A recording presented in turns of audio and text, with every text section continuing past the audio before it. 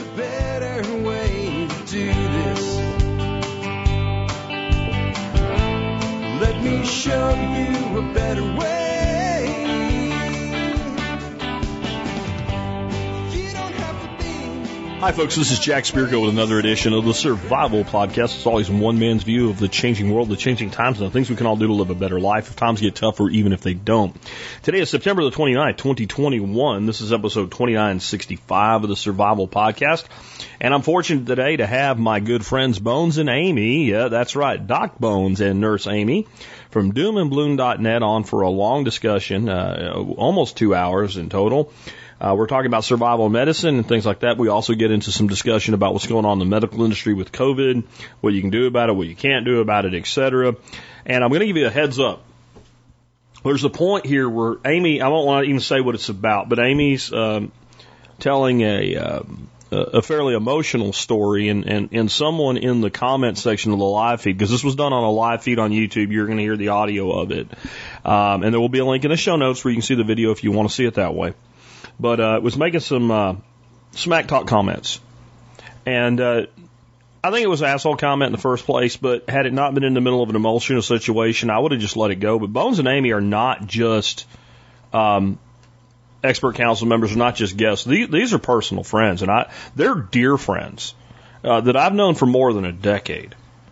And when someone talks shit to one of my friends in the middle of an emotional moment, they get thumped on the head. That's what happens. And I thought about editing that part out for the audio version of the podcast, and I decided not to. So just because maybe you won't be able to tell the situation completely in audio, I wanted to give you the heads up of that. Before we get Bones and Amy on, let's go ahead and hear from our two sponsors of the day. Sponsor today, number one today, is ButcherBox. You know, I love ButcherBox. In fact, I just got a notice from ButcherBox about whether I want to add some things to my next box coming to me, and I probably will. The fact that a giant box full of amazing meat shows up at my front, my front gate, because you can't get to my house, you got to get through the gate first, and we don't let you do that. But it shows up every month. It's always excellent quality, grass-fed beef, pastured pork, pastured poultry. And one of the things I've been really turned on to lately over at ButcherBox as an add-on product is their bratwurst. The notice that came in was apple and Gouda sausage, and it's good. I mean, apple and Gouda is not exactly my, kind of my happy place in the first place, so don't take it as a negative. But the frickin' bratwurst these guys have available now is flipping amazing. You really got to give it a shot. Check out ButcherBox. You can have a box sent to your house every month. If you don't want a box for the next month, you can pause it and restart it anytime you want to. Big box, little box, you can do add-ons or not add-ons. It's all up to you.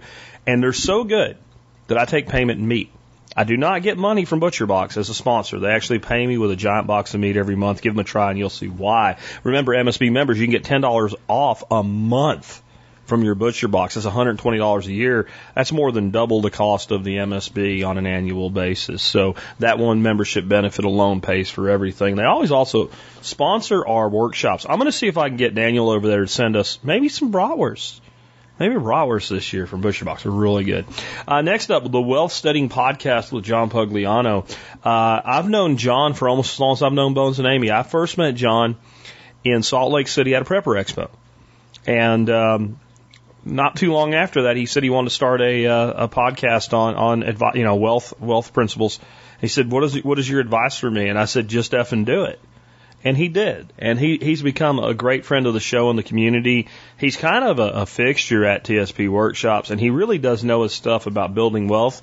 Before John went into the wealth management business, he made himself into a self-made millionaire.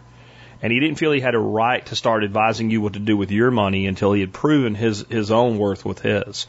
If you get over to wealthstudying.com, you can learn all the things from John Pugliano that makes John the awesome guy that he is. Check him out today at wealthstudying.com. With that, before I bring Bones and Amy on, I want to announce what I teased you guys about yesterday is now a thing. You can win a fishing trip with one of my favorite people in the world, and absolutely my favorite fishing guide, Omar Cotter of Luck of the Irish Guide Service. Now, he is here in North Texas, so if you won from somewhere else, you'd have to travel down here, or you could sell the trip, and you could still get the rod and reel, I guess, if you did that.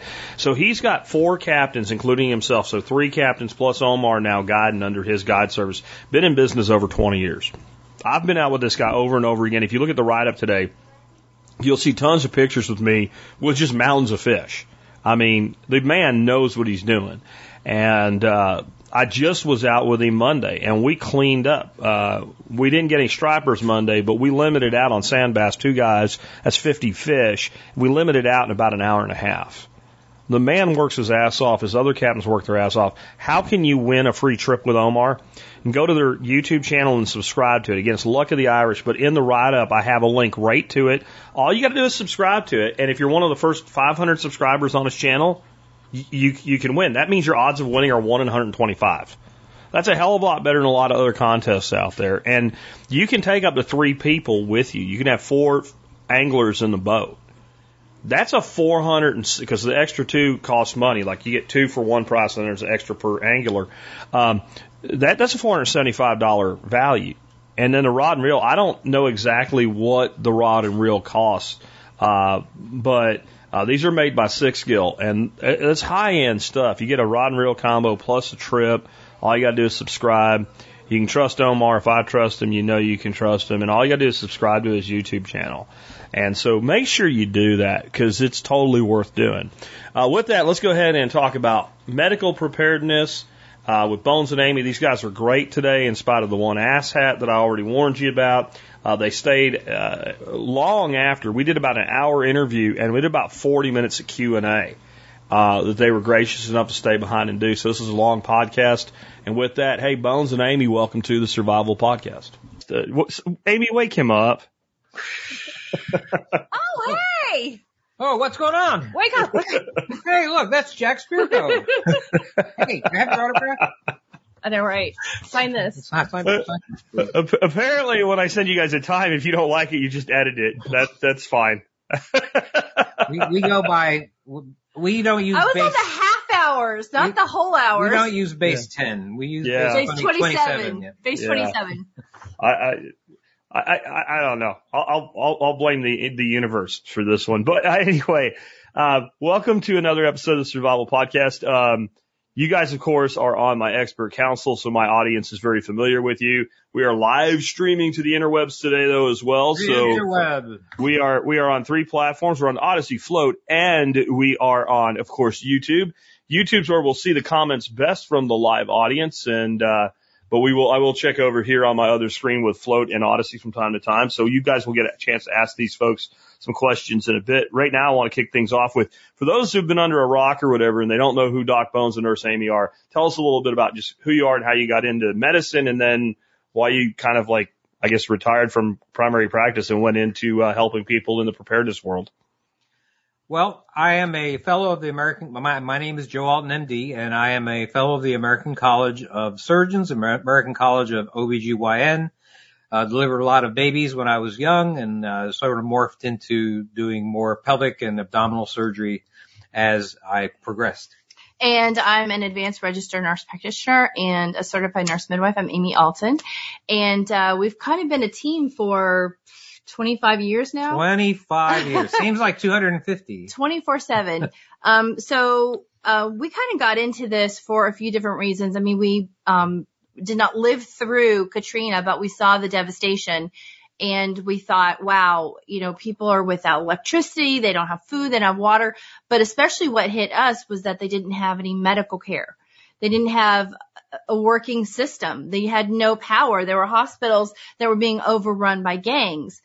And then, we took that into account. We thought, wow, well, we need to start, preparing ourselves. And then in 2009, we had the avian bird pandemic. And so we thought, wow, well, if we combined, this grid down situation that happened with Katrina with something that could hit worldwide. And I know none of you have ever experienced a pandemic and understood a supply chain issue and not being able to get toilet paper, but not only that, not being able to get medical supplies and not being able to get medical care, which, all of us have experienced to one point or another, whether it's voluntary not getting medical care, because I know I've had at least 2 experiences, probably a couple of more in the past almost 2 years, where I went to the front door of an emergency room to seek care, and they would not let my husband in. So I went home. One of one time I called around, I found a hospital. It was about an hour away, and I went there because they would let him in. But people weren't seeking medical care. A lot of people didn't do cancer screenings. So we've had a true disruption, which is what Joe and I talked about in 2009 could happen. And that's why we started getting into this. We started writing. We started a blog. Right. What was that called? WordSpot. I don't know if anyone out there remembers WordSpot. Blogspot, yeah. Right. And we were kind of inept in the whole website idea, but the purpose was to get out information to take care of yourself if you were in any of these situations. And there's an unending list of things that could cause you to not be able to get medical care. Just something simple as not having your cell phone working and you don't have any other people around you. You're kind of stuck. So it could be a long list of things. We started writing, and then there were these shows we found, which were survival and prepper shows. Right. And that's actually where we met Jack first. That's right. Yeah. I think at the 2000, wow, I think it was a decade ago. 9 or 10. A decade ago. That's sure. But that was one of our first, that was the first show we did. It had to be way back because I remember you guys at probably not the first Prepper Expo I did, but like the second or third. And so that was really early on. That was like 09, 10, somewhere in there that you guys were doing this. I believe it was in Texas. Yes, it was in Texas. It was in Dallas. And we had a great time, and that was run by George. Right. You remember George? From Survivalist Jack, magazine. you remember George? I remember Ron. George was the first one. George arranged this. Ron was the guy from Survivalist. We won't talk about Ron because I don't talk about people if I can't be nice. You know what they say, if you That's can't fair. say something nice, don't say anything No at wonder all. you haven't said anything about me recently. So anyway, we started going around to these shows and speaking and writing on our blog spot. And it sort of morphed into people saying, well, you know, you're telling us a lot of information. We're giving presentations that would last an hour. We would really like you to put this in a book. And we're like, what? We never even thought of it. So all the articles that people were printing out and kind of organizing, we did the same thing. And through that very first book, wow, that was kind of overwhelming because that was basically writing something That's what the first book looks like. Yeah. Can you hold it up? It was basically writing something that had not been written before. I mean, there's lots of first aid books. There's lots of, military books on trauma, but none of them talked about, okay, you just can't get to a hospital or no one's getting to you. And so a fracture is going to turn into a bedridden patient and somebody who needs long-term care, and then maybe physical therapy or how to use a cane or a walker and how to recover. So we had to really think through not just home care, but full recovery, how to get medications without prescriptions. Right. We searched and we figured out that our fish antibiotics were actually the same thing as human antibiotics, which is probably a topic for another show. We were concerned about expiration dates because, again, if these things weren't being produced, if the whole system was down, which is what we were envisioning, manufacturing, trucking, all this manufacturing, just they weren't going to come back. You weren't going to suddenly find these things on the shelf the next day when society returned. So expiration dates were another thing we researched, and we put it into a book and then kept writing. pretty novel stuff, and it's stuff that not too many doctors or nurse practitioners are willing to talk about. Right. If modern medicine is gone for good. Right, and then we started integrating herbal medicine, which was interesting for us because we were growing these things already. So we were researching that, and we've had a lot of fun, and it's turned into now another book. Right.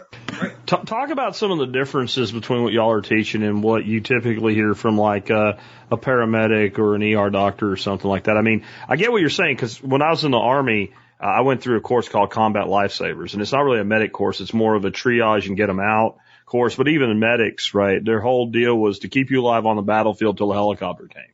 It was always about how do I keep this person alive and not make the damage worse until I can put them into a higher level of care and I'm out, right? So guy's got a sucking chest wound, wrap a poncho liner around him, pray over him and mark him so somebody can get his ass out and go to the next person. That's kind of the stuff I was trained with. And that's useful But like, it doesn't say, well, what do you do next? Well, what you do next is pop smoke and hope a bird comes. Right. And that's, so a lot of people, I think a lot of people that think about like military medical training and all think that's adequate.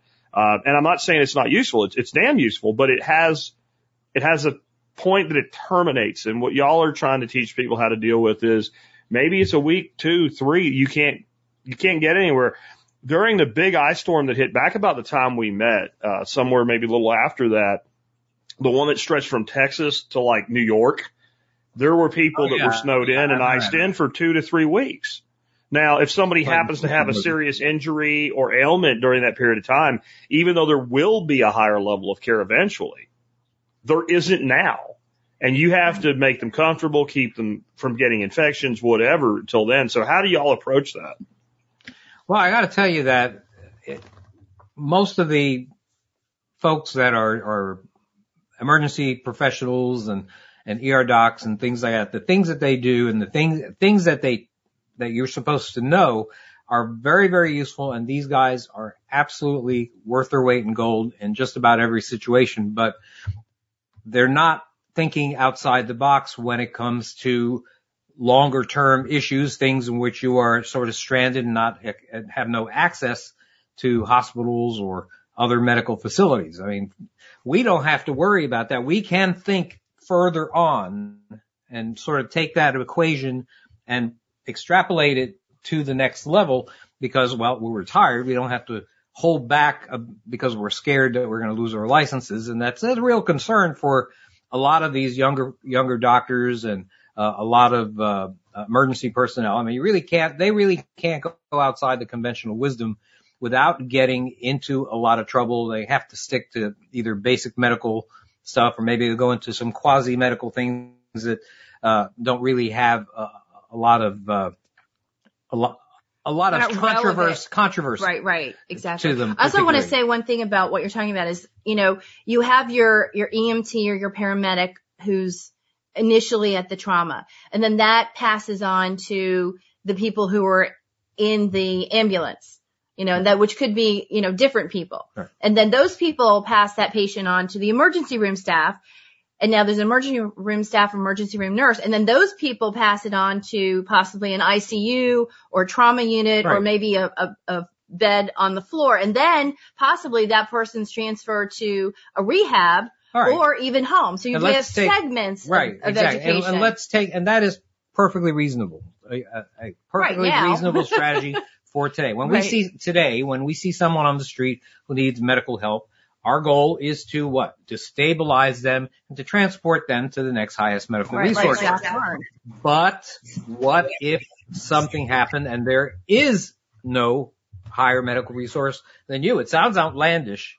And there are times, however, when even normal times, Hurricane Katrina or after maybe a bad tornado or flooding, things like that, where people can't get to you, where the ambulance is not necessarily heading in your direction, where there's not a rescue helicopter on the horizon, where you might just be the highest medical asset left. Yeah. And that could mean the difference between life and death. And when that happens, well, you need someone to help you along on the road to that level of medical preparedness.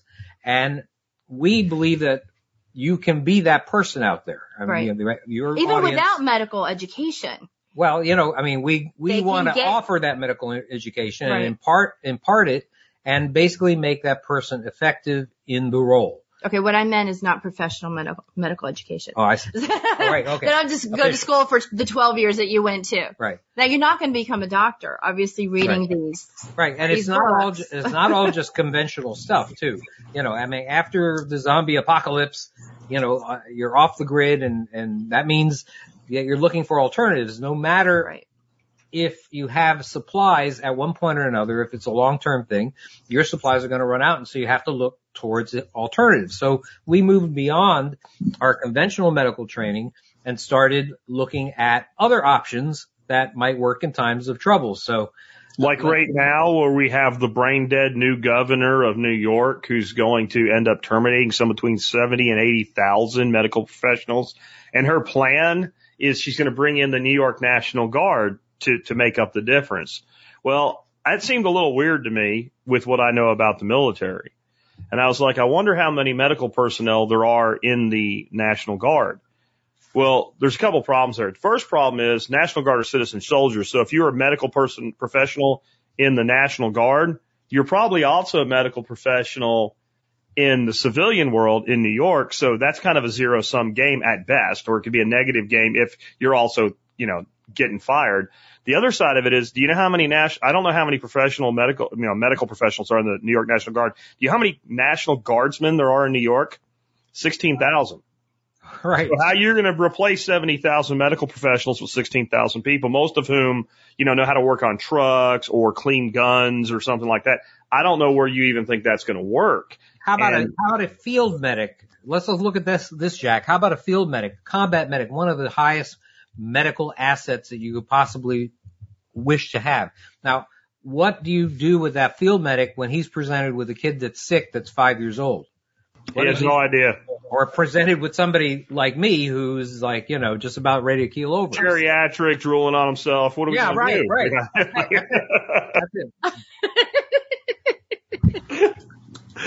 It's true. I mean, I had to smack my when I saw that article, when I saw her grand plan, I couldn't believe it. I mean, I don't know how many hours we talked about this, but you're right, Jack. It's an absurd solution to take somebody who is probably not trained in any way, shape, or form to be a nurse or a doctor or even an emergency room nurse or even a medical assistant on a floor. They just have no idea. I guarantee you most of those people don't even know how to do a bed bath, which would be a simple thing and would help medical professionals, would help the nurses, because if you've got someone who can't get out of bed, you got to clean them. So even simple things like that, they can't even do that. That took I guess my point is, even if they were all medical professionals, you can't replace 80,000 people with 16,000 people. No, I mean, there's a huge list. Right. I know they have to do math now, but I don't think that. So even if they were the same profession, if they're being pulled from some other New York hospital, how is that helping you? Now you're decreasing the staff at the other hospital. There's an unending list of problems with her solution, but she's the first female New York governor, so woohoo. Hey, but we got rid of Como, right? We got rid of Como, right? I'm not saying he might not have done the same thing. Who knows? But I know when everybody cheered, I was like, well, it's one of those things like, see you, don't let the door hit you in the ass, but at the same time, I hope you don't think this is going to make things any better. Right. Because it's fire in the frying pan. I mean, what's the overall state of modern medicine today, in y'all's opinion? I think it's kind of a disaster. COVID to me, it showcases it. For instance, as y'all know, Dorothy and I had COVID a couple months ago. Dorothy ended up severely dehydrated. Fortunately, we had a private company that came out here, gave her fluids and some vitamins and stuff like that. I talked to an EMT. He worked out of the ER he went to. He ended up dehydrated. He's the one that actually suggested to us she probably was. He said he had to go 3 times and pretty much threaten people to get fluids because they said, get this, fluids are not a treatment for COVID. But they are a fucking treatment, I'm sorry, for dehydration, right? So you have a dehydrated patient, you give them fluids. And so, having that knowledge that we could get a hydration company to come do that. They're usually showing up at bachelorette parties and stuff like that to prime people so they can drink a lot more or whatever. But they were here in an hour and we got way better care from a guy that was actually a prior service Army medic, than we probably would have gotten, had we gone to an ER, and we paid less money for it. I think I'm all for free market solutions, but I think that's a shame. Because how many people would, one, know to do that, and two, if you're in Dallas or you guys are in Miami area, if we need to do that, Phoenix, Arizona, I had a guy reach out to me. He runs a company that does this. Every major city in the country today, you have that option. If you're in Jabip, Arkansas or something like that, West Texas, whatever, if you're in a town that's, less than a couple million people, you probably don't even have that option. So what kind of state are we in and what can we do about it? Well, I think from my standpoint, I look at it from the standpoint of a physician, and what is happening in today's world with regards to modern medicine involves the loss of independence of medical professionals. Mm-hmm. And from my end, as a doctor, I see other doctors now, younger doctors that live in fear of the medical legal establishment. I mean, it seems to be on far end of the one political spectrum. You know, certainly some people can deny that, but I believe that that's the case. Before, politics wasn't as big a deal in medicine. The medic cared for an enemy as well as their own people, and that has changed. Most medical experts seem to be cut from the same cloth now, and I think that that's something that really has affected this, as you say, the state of modern medicine. There's not much in the way of free thinking, and what happens Exactly. You know, I was just going to say something about that, and I'm glad you just mentioned that, is that they're stuck into these protocols. And that's exactly what happened to your friend Jack, is he went to the hospital and they said, oh, you have COVID. And so they got out their little piece of paper that said COVID, and IV hydration was not on that list. There was probably a whole bunch of very expensive things on that list, but hydration happened to not be on that particular list. Now, that doesn't mean it wasn't logical that that person should have hydration, but they were thinking, can only follow this list. If I don't follow this list, I'm going to get sued. And there's punishment. That's what you're talking about. I think it's two things. I think it's punishment, lawsuit. That's part of it. But I think the other part of it is person walks into an ER hospital right now, positive for COVID. You do the things on the list, hospital gets paid. Period. Right. Period. Doesn't matter. Patient dies. Freaking alien baby comes out of him and starts eating other people. You did the stuff on the list. You followed the protocol. The government's paying the bill. Yep. You do anything off the list, patient has to pay the bill. Sometimes patients don't pay their bills. And so you probably have hospital administrators saying, do the thing, as soon as they're COVID, do everything you can do on this list first. Yep. So I think my gut is we have people being admitted to hospitals contributing to the hospital number. Let's put aside the people that go in for something else and test positive for COVID, and now they're a COVID positive hospital patient. But people that are being admitted for COVID symptoms are people like that don't know about the option, because if you stay dehydrated long enough, guess what you're going to get when you're at a hospital? You're going to get admitted. So I think that there's a lot of not treating the symptoms and rather following this protocol. We're upping that hospital number. And I don't like to be a, conspiracy theorist or anything, but you have a time when hospitals, because of shortages they've created for themselves by firing people, have less ICU space. So there's less surgeries that they can do. So that's their big money. And now they're making less money. But if I admit Amy and Bones and give them some remdesivir and pump some IV fluids in them, let them sit in a room for 3 or 4 days while they recover, every doctor that looks in the door with his mask on can bill an hour. I can bill for all that shit, and I'm going to get paid. And I think people and institutions act in their best interest. And right now, their best interest is to put as many COVID positive people as they can into their hospital and bill as much as they can, because the government sucks, but it always pays its bills and the money is always green. Absolutely. So I want to think about this a little bit. I mean, you've got it, I think, spot on with regards to the financial aspects of the way that these protocols are working. And I think that there's also more to it than just that. I mean, I think that there's a lot of limited ability to be able to actually mention alternatives to what you're talking about. I mean, to lesser interventions, let's say. Right. And if you mention COVID on Facebook, let's say, Big Brother will monitor you for disinformation, will make an honest discussion almost impossible. I mean, I wrote an article just recently about a new virus called Nipah virus in India that has the potential to become an epidemic one day. Well, I put up an article, and sure enough, the second that I put it up, a warning came up saying this article contains the word COVID in it, and indeed did not allow me to share it to anywhere but my own pages. And so though I have a lot of groups, and it wasn't even about COVID. And I have a lot of groups that asked me to post these articles. Right. And it was a article about an entirely different virus. I used once the word COVID as comparison. So it's just amazing the kind of things that are happening. And I'm talking about it from politically. We can have a whole show about Jack is talking about censoring. Yeah, Jack is talking Jack completely agrees with you, by the way. I'm giving one half there. I think you've got the other half spot on. It's why whenever I'm doing anything that's going to circulate anywhere, I don't call it COVID anymore. I call it COVIDs. Right? Because it doesn't trip the filter when you do that. And that's one of the reasons I do it. I also think it creates immune deficiency. So it's unfortunately maybe a little bit accurate. But, I know exactly what you're talking about. If you look what's going on with ivermectin, and it seems coordinated with me, it's not just the medical establishment and like the Pfizers of the world. It's the media. When you have the media going, it's horse medication,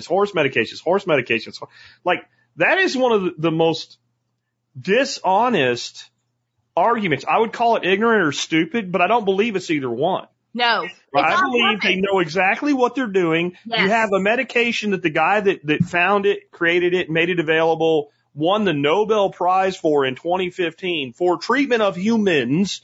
So we call it horse wormer, right? Or horse paste or whatever. Horse dewormer, right. Exactly. So Pfizer has a therapeutic that's in its final trials right now. And people like me are calling it Pfizermectin, because the thing that actually seems to make it work is very similar to the active component of ivermectin that seems to make it effective. Jack, this medicine, you don't have to get horse paste or whatever, and that's a word. By the way, those two words are specifically put together to deter the average citizen from considering it anything but nutso stuff. Right. Okay. And I don't recommend using horse paste or, and it does come in a paste. Equine. Yeah. Equine. let me say this. It actually does. Equine ivermectin in normal times. But the reason why is because there's a human version that is FDA approved for things that you've never heard of, strongyloides and onchocerciasis. And, you can use it even for scabies. And there are a lot of doctors that would write prescriptions for the human version if the medical KGB wasn't monitoring the stuff and the social media wasn't monitoring the stuff and basically telling the doctors that that they run the risk of being further monitored, marginalized, and from reputation wise, maimed, really. You have to go to certain places to find them, but there are places to find them. The Frontline COVID Critical Care Alliance has a big website. It has a lot of information. I have some here so much so that I can't remember all of it.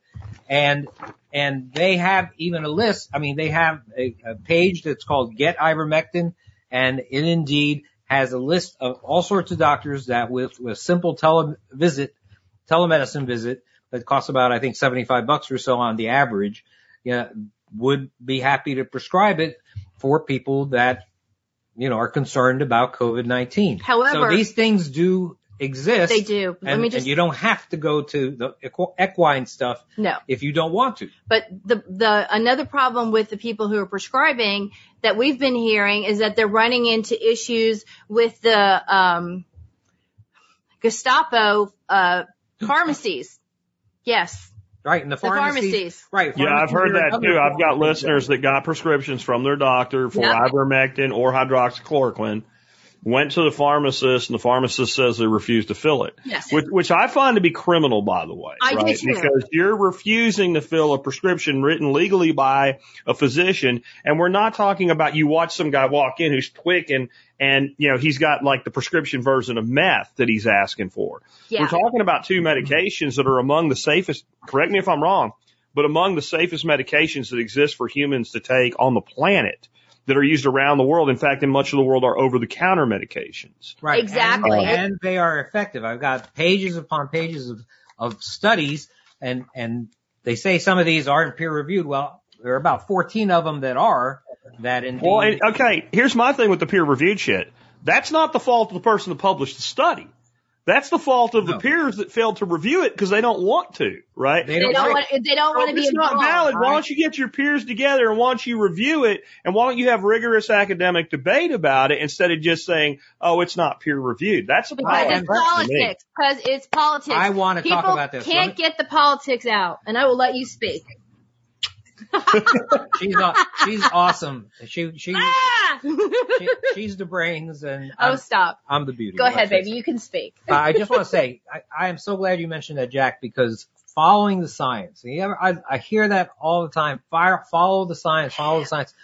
And I think that's so much crap, because following the science is very tricky. I mean, the government often makes the claim that it's following the science when it comes to COVID-19, but what very few people realize is that the extent to which science may be manipulated to match a particular agenda is pretty incredible. I mean, instead of survival of the fittest data, it's survival of the fittest data that matches a narrative or an agenda. Right. Politicians' faith, I have to say, politicians' faith in the opinions of conventional medical experts, let's call them that, it serves a purpose. It separates the politicians from getting the blame for faulty recommendations. Why? My gosh, we are following the science. What happened? The medical expert, however, they have a certain, their viewpoint is entirely different. What's the medical expert wanting to do? I'm talking about idealistic, good people that are medical experts that want to end the pandemic. They're concerned about preventing every single bad outcome that can occur from the presence of a virus in a country. And that means they're going to recommend the measures that are strict enough, so strict that they'll achieve that goal. Every single bad outcome, avoiding every single bad outcome, even if it means putting every citizen in their own personal bubble. I mean, they're working. Like Australia? Yeah, like just like Australia. They're worried of being accused of having blood on their hands if they don't. Now, maybe it's due to some cases of idealistic, but I think impractical motives. In other cases, these motives are used as hedges against the kind of civil liability that doctors are under these days. I mean, it's a great time to be a lawyer, but not such a great time to be a doctor. And in the worst case scenarios, I think experts may cynically recommend strict measures to wear down the citizens' support of government. We saw that happen right here in the United States. And remember that what former mayor of Chicago, Rahm Emanuel, once said. He said, you never want to let a serious crisis go to waste. And that's exactly what happened here. If you don't have a crisis, create one, because that's what I feel has happened here. I will give everybody a pass on the first 60 days of this. I followed it since the pre-beginning. We didn't know the Chinese had these videos of people falling over in the street.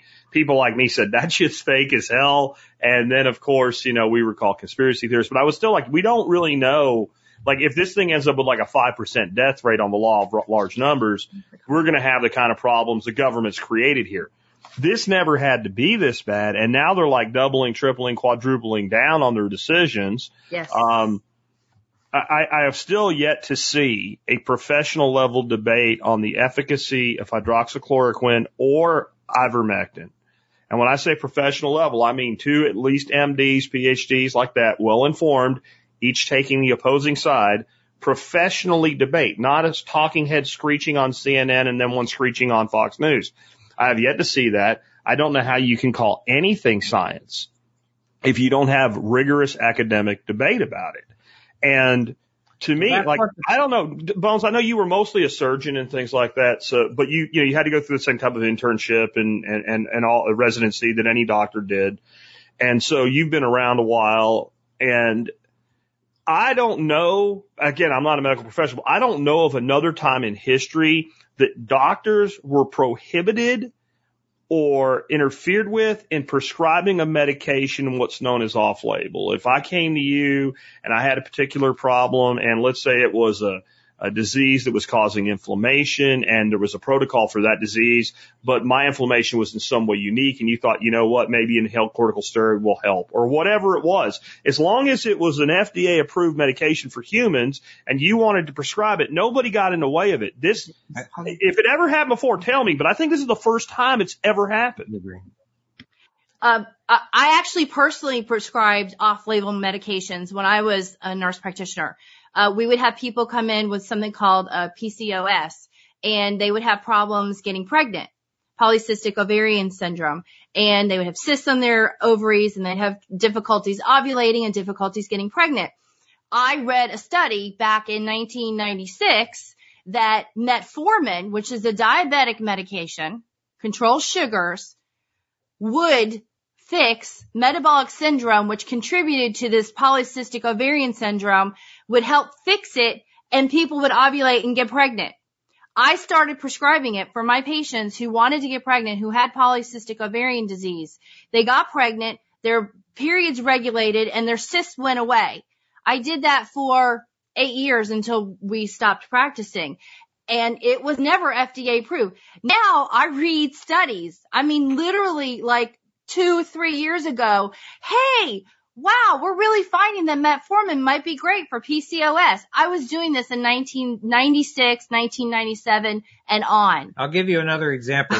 When people... But no one interfered with me at the pharmacy. Right.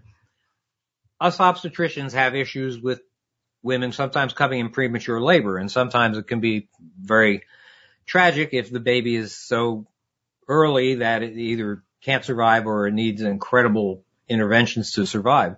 There was a anti-asthma medicine called Ritodrine, and Ritodrine basically relaxed the air passages, which are comprised of what's called smooth muscle, and it relaxed that smooth muscle. What they didn't realize until a few years later is that it relaxed another smooth muscle, and that was the uterus.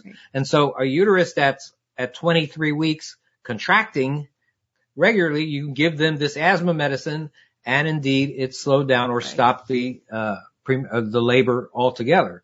And so this happens all the time, that doctors use medicines off label. And this is the first time that I've seen such stringent criticism and so many mandates against the ability for a doctor to use the art of medicine and stick to a narrow narrative and narrow protocol that indeed, really makes us at best technicians.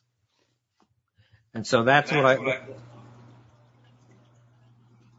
little skip there, but do you guys ever see this going back to the way it was before? Like, do we ever get through this, past this, or is this a forever thing? Or do we get a bifurcation? If they really, like, they said they're going to fire these 70,000, 80,000 people in New York. I think they were pushing to see, can we make them blink? They didn't blink, right? It wasn't like 80,000 people got vaccines in New York yesterday to keep their jobs. There is a point where these mandates and things like this, okay, you don't want all the unvaccinated people in your hospital's going to close, or your hospital's going to be half its size. You don't want all the unvaccinated people making cars in your factory can't make cars anymore. So then there ends up being in what's left of a free market, a place for somebody like me to say, I'll start a hospital. I'll hire people that have vaccines or don't have vaccines. I don't care, right? I'll take care of patients that have them or don't have them. I don't care. We'll take care of everybody. Like, do we see that bifurcation? Do we eventually see, to me, we're kind of seeing a point where we're getting to a point where I think we're going to have enough innate immunity in the population that even the small portion that have the severe reaction should shrink over time. And it becomes something like the flu that Norway's already calling at. If you get there, do they keep it on life support? Basically put COVID on life support? Because they seem to like this. I mean, what happens next? So you just have about 14 different issues in there. And I'd love to address each and every one of them for about 30 minutes, but let's try to sum this up. So honestly, the answer is no. Life is not going back to the way it was. But, honestly, life never goes back to the way it was. I'd like it to be how it was when I was a kid. Better music in the 80s. So it's not going back to the way it was. There are people who have been so traumatized. And I really feel this is almost like a PTSD, not to take away from military people who have been in serious trauma, but this is a form of PTSD, by brainwashing and by fear. And fear mongering all day long on the television, by other people, by your neighbors, by people you see in the grocery store who are, horrified that you might have your mask off, or you forgot to put your mask on, and screamed at and removed from airplanes and taken off buses and prevented from getting on transportation. And these poor kids, I'm sorry if people want their children to wear masks. If you want your kids to wear masks, that's your choice. It's your kid. But the principal and the teacher and the mayor and the governor should not tell you that your kid has to wear a mask, because honestly, the risk of these little kids getting seriously sick from COVID is ridiculously low. Let's be honest. It is, for all practical purposes, fucking zero. That's what it is. It's zero. If your kid has like 500 different things wrong with them, maybe, but like a normal, healthy child, it's fucking zero. It really is. And, you know, I understand that there's been, I don't know, 26 kids or something that have died in this. I don't know. There may have been a couple hundred kids. There are more. A lot of them with comorbidities, what they call comorbidities. I'll tell you this. This is why I don't believe it was a single one that was healthy with no pre-existing conditions. That would, if that kid existed, they would be the poster child for it right now. You'd be seeing their face every day on your TV. So I haven't seen one yet, so I don't believe one exists. Right. It would be, COVID victim Justin, 8 years old, his young life snuffed out because we don't have a vaccine mandate. Okay, Amy's pissed off now. And they tried to do it, but every time they did it, when you actually investigated the death in the child, they had like 4 or 5 pre-existing conditions, like multiple organ failure, childhood lymphoma, like one in Florida that died when we were there hanging out with y'all when this all first started. The girl was already in like hospice care or something like that. And like, to me, that's disingenuous. And I do think it is a fear-based thing. And I think that you guys and me and my family and the people that live around me, I don't even think we have a full appreciation for the level of fear and what they've done to people, because we happen to live in states that have not completely lost their minds. Right. But, like the difference between my life and your life and somebody that lives in New York or Pennsylvania right now is extreme.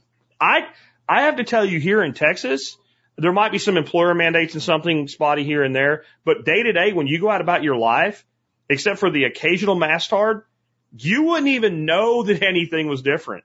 And then you go 1 or 2 states over and it's absolute insanity. Absolute and insanity. To me, that's our only hope, because in time, eventually you're going to have to say, well, they're not all dead over there, you know, but I don't know. The fear seems very, very strong. It's very strong, and not only is it very strong, but the government itself is promulgating that fear by instituting all these vaccine mandates. I mean, it's happening and it's occurring in all aspects of society. You're going to need proof of vaccine, or your vaccine passport, let's call it, to work at any big company, 100 or more. And that was a recent Biden thing. Biden's angry and he's motivated, and so he signed a series of new regulatory mandates, one from OSHA, as a matter of fact, which directs the businesses that have 100 employees to have vaccination, just a condition. You have to be vaccinated just to be employed. You can't even apply there without it. You need your papers, your documents, please. And the OSHA mandate, honestly, in my opinion, exceeds the authority that Congress gave the agency in the first place. And if the president can order private companies to dictate terms of employment, his power to force citizens in the name of public health to do things like this might well be unlimited. That's what I think is happening. This even happens, right? I don't know if you guys know, but yesterday, Paskey, who I call Deadhead Red, was questioned about the whole I have a much worse word for her. Begins with a C and ends with a Zilla. But she was asked about, well, where's the OSHA mandate? And she said the White House doesn't actually know what it's going to say, if it's ever going to happen. So I'm wondering if it's another head fake like the whole thing in New York, because far as I know, so far, I haven't heard anything to the contrary yet. Nobody actually got fired. I think there's a point like where they're trying to intimidate as much compliance as they can get, but I don't know if they're willing to come across the board, because do you want to, maybe they do. Do you want a civil war? How you get it? I will die on this hill. This is people have always asked me, what is your point where you will not allow further encroachment? We're getting there. We're getting there. They're pushing it so much, and what they're doing to the kids, and now you can't fly, and everyone who works in a hospital, and now this whole thing with the vaccination mandate. I mean, I was horrified when I saw him say that, because I've been watching it. He refuses to watch because it makes him too mad. I mean, it makes me mad too. I'm yelling at the television. But when he said, yes, 100 people in any company must get vaccinated. I'm like, who are you to tell these private businesses that they got to have their employees vaccinated? What if these people are picking greens outside, or they're truckers and they're by themselves in their cars? Who are you to tell people? Well, they freaking had COVID.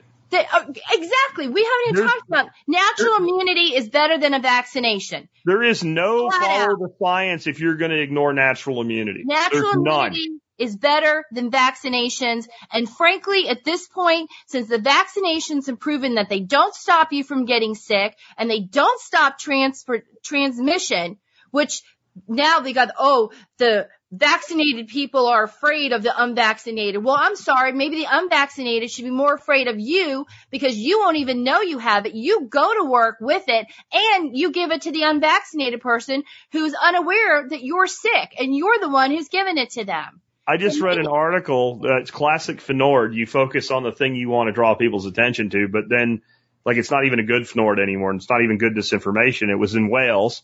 And that's in the UK for those that don't know. And it said that in Wales right now, a full third of the people in the hospital for COVID are unvaccinated.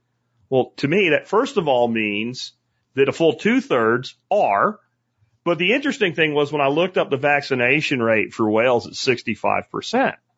Now, again, I know there's new math and all, but I'm thinking that it pretty much works out to a proportional of the whole. If about 2/3 are vaccinated and about a third isn't, and then you have a relativity of the number of people in hospitals being 2/3, 1/3 proportional, that it just seems like you have an ineffective vaccine. And maybe, I don't want to completely say it didn't work at all. Maybe it did work on the Alpha variant, but it doesn't seem like it does jack squat on the Delta variant or the Mu variant or the Ligma variant. Some people know that joke, the Ligma variant, right? Or the Lambda variant or whatever.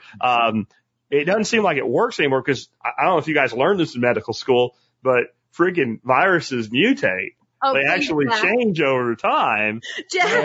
And if you make a vaccine with one piece of the virus instead of the totality of the virus, and then maybe if that one piece mutates, then your body doesn't recognize it as a pathogen anymore. You're killing us. This is what we've been talking about since 2009. We've been talking. The viruses mutate, and there's going to be one strain that comes out.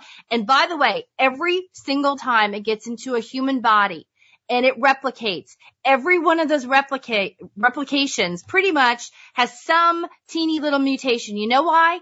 Because this virus is not great at being a photocopier. It's an RNA virus. RNA viruses are notoriously bad at replicating themselves in terms of keeping the same genetic composition. So as it They're mutates, great at replicating, but just not at staying the same. So every copy is different. They found one person. They actually did, checked out the strand. They found 14 different mutations came out of this one person. One person. Think of the millions and millions of people who have had this. The millions and billions of mutations that have already occurred. Now, the only reason we hear about the Delta is because that happened to be the one that got into another person, because apparently that person either didn't know they had it or they didn't isolate themselves, or whoever was taking care of them didn't isolate and take care of themselves, whatever. It jumped. And then it jumped and jumped and jumped and jumped and jumped. And because it's more contagious, it's going to take over. Well, we may find the next one is not only more contagious, but maybe slightly, deadlier. Hopefully not, because what's the purpose of life? To procreate and to remain on this earth. That is why every living thing is here. From trees to animals, we're animals too. Everything, viruses, bacteria, protozoa, everything is here to maintain life and to always be here. So if the virus does become too deadly, it will kill its host and may not have a chance to jump. So we're hoping that it becomes less deadly and it may become even more contagious, which means, folks, we are never, ever going to get rid of this virus. It will be here to the ends of earth when the sun and the earth come too close together, or until this earth is destroyed by something else. we will have this virus. It is never, ever going to go away. What we've got to do is learn to live with it, learn to accept it. We got to go through those grief stages. We're all pissed off because our lives are changed. And then we're all mad, and then we're grieving. We've got to come to acceptance at some point. And the acceptance is it's here. Make a personal choice for yourself, a personal responsibility. Do I want to take it? Wait a second. Do I want to take a chance to get COVID and become better immune?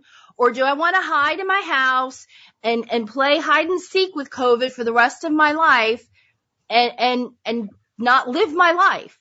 So you got to make a choice. Do you live your life and deal with COVID?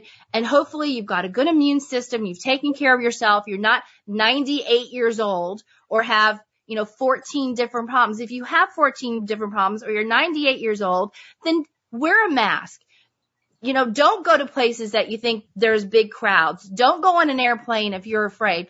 You don't do those things, but don't tell me that I can't do those things. Absolutely. When I don't have those problems and Absolutely. I'm not afraid of it. Let me live my life. And you people and get out of the way of therapeutics that work. I mean, we had hydroxychloroquine, not saying how it ended up here or anything, but, we did. And when we knew we had COVID, we started taking it and the turnaround was almost immediate. We never developed any serious respiratory, symptoms. The only respiratory anything that I had was actually when the virus was clear because we had the home test kits. And it was at the very end when I felt fine. If I took a really, really, really, really deep breath, that last little bit you could take in, it had a little bit of a burn to it, like a weird burn. I mean, people don't think it exists. They think it's fake. Everything's a lie. I think they're out of their minds. I've had colds and flus. I'm 50 years old. Throughout my whole life here and there, I've had them. And it was the weirdest illness. It wasn't bad for us at all. It was just weird. And it was different. And shit happens. I mean, I think they engineered this in a lab myself. I think that's what happened. It either did or it didn't, but it's here now. And we've never shut down society for a disease before. But as pandemics go, this is one of the most minor diseases as far as lethality that humankind's ever run into. When there were a hell of a lot less people on this planet, smallpox took out over, best estimates, something like 100 million freaking people. Well, and that's low. We all know that's low because it wiped out pretty much North and South America, and we don't even know what the populations were here. Right. So this is, if you're not old or sick already, your odds that it's going to put you in a hospital are very, very, very low. And if you end up in a hospital, your odds of dying are still low. Exactly. Unless they put you on a ventilator and then they're going to kill your lungs. Then they're going to kill you. And I just want to say we have been through this before, and we have been through much worse, as Jack says, 1918, 1919, in the same period of time that we've had COVID with us. The Spanish flu knocked out 50 to 100 million people. I mean, dead. 100 million people dead. Yep. A lot lower population on the planet as well. And if you think mass Karens are new, I did some reading about the Spanish flu. They had mass Karens, mass tards back during the Spanish flu. I don't want to dig deep into that one, but I think the idea that a surgical mask or a cloth over your face can prevent the spread of a virus is the most stupid claim that I've ever heard made. I don't buy it. There's a reason you guys recommended like the really high end masks and stuff in your pandemic book, because if you actually have a serious pandemic, we had something with a 10% death rate or something like that, right? Exactly. That's a whole different story. You're looking at like N95s or above, right? This idea, like, Joe, you were a surgeon. A surgeon wears a mask during surgery to prevent the spread of bacteria into a wound. If you thought you had a contagious virus and you had a surgery scheduled that day, you wouldn't do the freaking surgery, right? You wouldn't be like, oh, I got my mask on. There he is. See? For those on the audio, Amy's got a mask teddy bear. Demonstration, a little teddy bear with his. I would reschedule. Right, exactly. Obviously. But the whole point of the mask is those are N95s. Those are different. Or we have the surgical procedure masks, which are thicker. But the surgical procedure masks are not enough. And they're not meant to stop viruses. They're basic protection, but if you have somebody who you are definitely dealing with, you are the caregiver at home, or the world is, the zombie apocalypse has come, and this particular pandemic came around after we were knocked off the grid and thrown back to the 19th century. Those kinds of masks would be something that would be saving a lot of lives. In today's world, then honestly, less these cloth masks that you can buy or a bandana. My favorite's when somebody walks into Home Depot and they take their bandana that's been sitting on their neck all day long, sweaty and disgusting, and they pull it up, and you know that thing has not been washed in weeks. Right. And they're just pulling the bandana, or the best one is when they just put it over their mouth.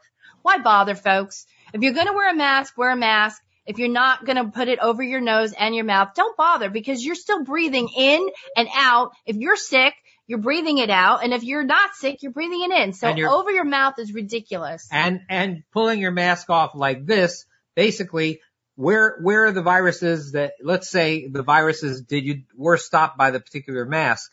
Well, where are the viruses hanging out that couldn't get in? They're hanging out in the front of the mask. But I see all sorts of people going like this, taking their mask off like that. Yeah. And guess what you got now on your hands? Or like someone just said, throwing it in the passenger seat of your car. In a clinical situation, this is what I've tried to explain to people. In a clinical situation done with complete professionalism, it can help reduce the spread. Yes. Close long-term contact in a clinical situation by somebody behaving in a professional manner. Masking has been tested in RCTs, which is the gold standard scientifically if we're going to follow the science. And masking has been shown in 12 RCTs, the first one done in 1947, the last one done in 2019, to have no significant impact on the reduction of the spread of viral diseases, period, the end, infinity. And you can't argue with, if you want to say you can argue with an RCT. If you want to say you're following the best available science we have, then you can't, right? And not 12 that were done independently and all came to the same conclusion, because it seems, and I understand why they would even do it that many times. It seems logical, right? You cover your face, you have less spread. Well, when you're doing aerosol particles, did you see the guy when this all started? He took a vape pen and he took a big old drag of a vape pen. He put a mask on and he just breathes out, and it's just like, yeah. And it's like, there's your COVID, right? Or your COVID, yeah, right? That's your COVIDs. Coming right out. Let's take a turn here, because I want to make sure we talk about this. And for those who can't see it, it's the new Survival Medicine Handbook. Joe, hold up the first one. Okay. The first one. Okay, the black one. I got the new one. I have all of them. We have 4. Because people say, what the hell do I need a new edition for? Look, see? So there's the first one. Here's the new one. And this, you guys know I believe in function stacking. So you have this, it could save a life. And if you get a home invasion, you can frickin' beat somebody to death with it as well, right? So what's new in this over the first or second or third edition? And tell people a little bit more about it. Wow, I'll tell you a heck of a lot. This is, our third edition is a great book, and it spent 5 years at number 1 in its categories on Amazon. And so the question is, why did we actually want to do a 4th book? I mean, because there is a heck of a lot that we still hadn't covered, and we really wanted to have comprehensive. The third one came out in 2016. So it had been 5 years. Yeah, it's time for an update. So it was time. And medicine does, go pretty quickly, and there are all sorts of new devices now that might be helpful, even for the austere survival medic. Right. And so we wanted to make sure we added that in there. There's just a heck of a lot to the book. I had 10 sections in the third edition. I have 35 sections here, and it goes everywhere. Let me see. I've got some of these written down. We expanded medical supplies a lot, including discussion of medical gloves, how to properly fit a mask, which very few people follow. If you're going to use a mask, a real mask, not a cotton mask. Yeah, how to really fit a mask so you actually have maybe some protection from it. One. And we also talk about sterile. Oh, and we also talk about something that really has come up in the last couple of years: reusing disposable masks. I mean, look at how many masks you would need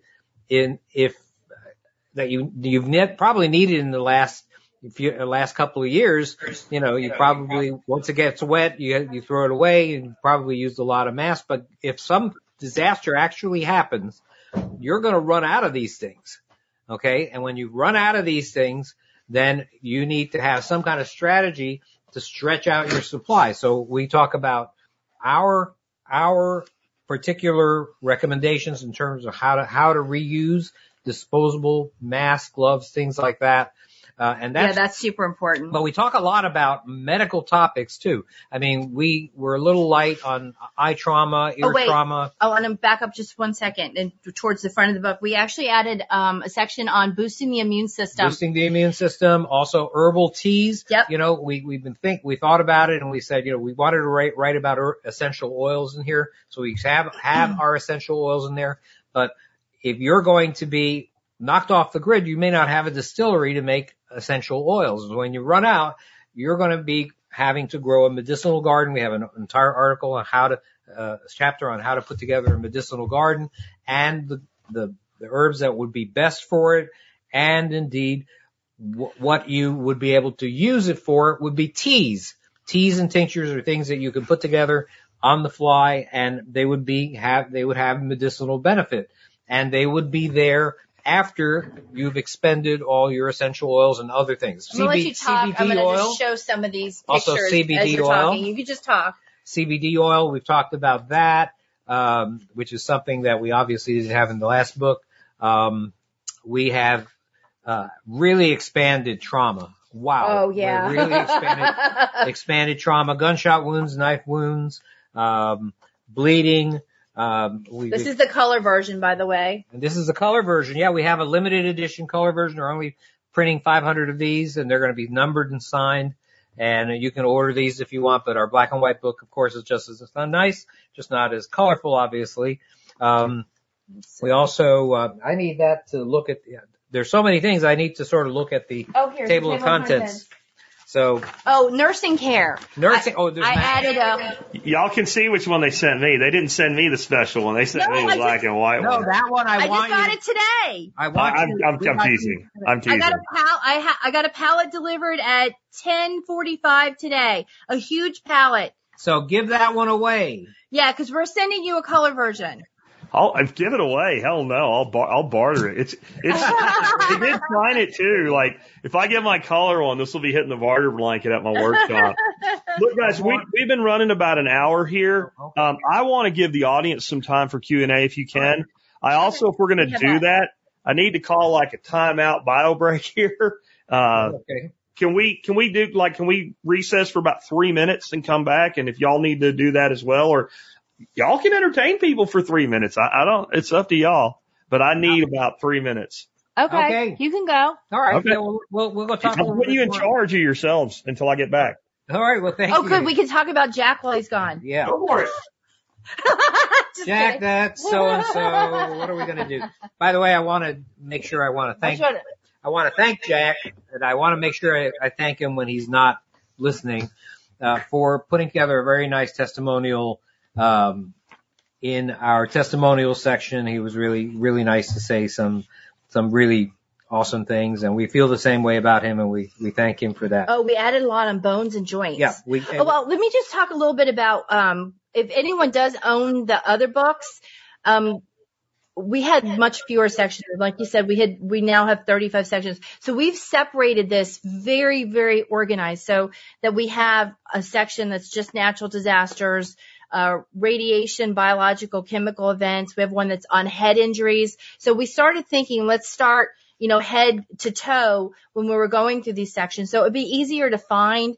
So, of course, after head issues is dental. Right. And we're one of the few medical professionals that are willing to write about dental issues in an austere or post-apocalyptic setting. So we have a lot in there, everything from tooth abscesses, lost fillings, dental trauma.